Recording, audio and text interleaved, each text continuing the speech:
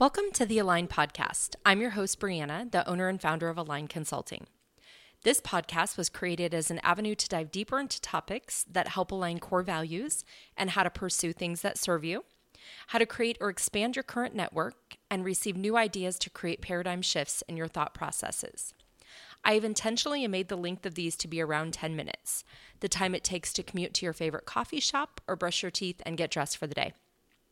Hopefully without too much interruption.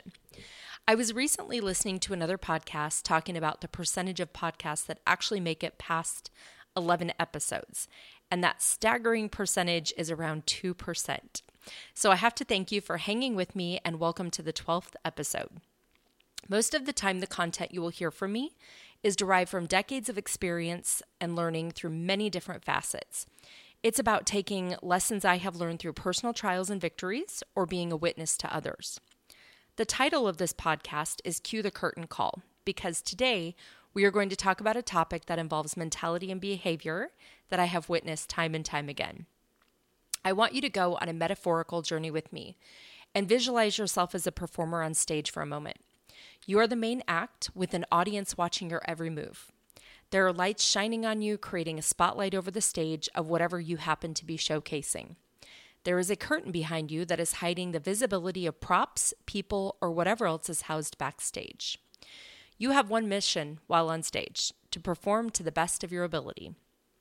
Some of the audience will be moved, some will applaud, some will laugh, and some will be your worst critics following the performance.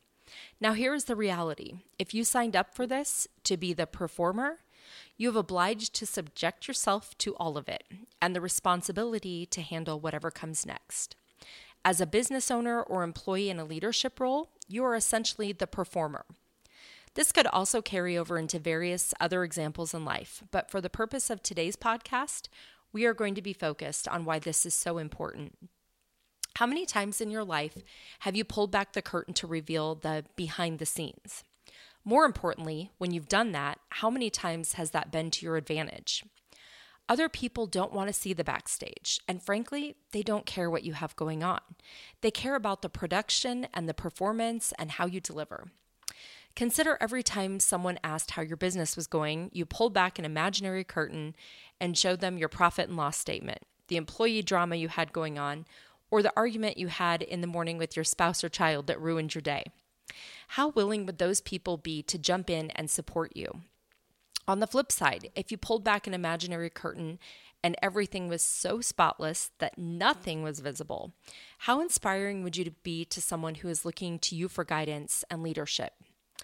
More often than not, when I witness the behavior of business owners, client-facing employees, commissional salespeople, or leaders invite everyone into a backstage party, it usually ends up in some kind of detriment.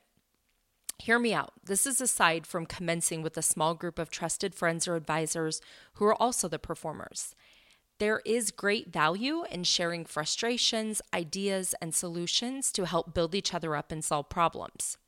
This is also not to be confused with authenticity and transparency. Those performers who are trying to create a magic show of sorts and buffalo their audience will usually leave people pondering, confused, or not even sure what just happened. The example I'm trying to make with all of this is that everyone has a backstage.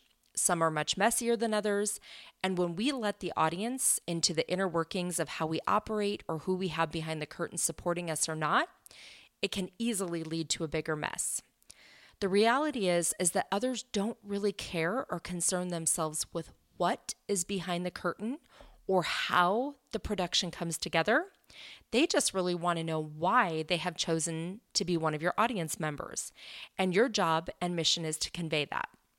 People will also buy into the why before the what and the how, because selfishly, that is the part that affects them.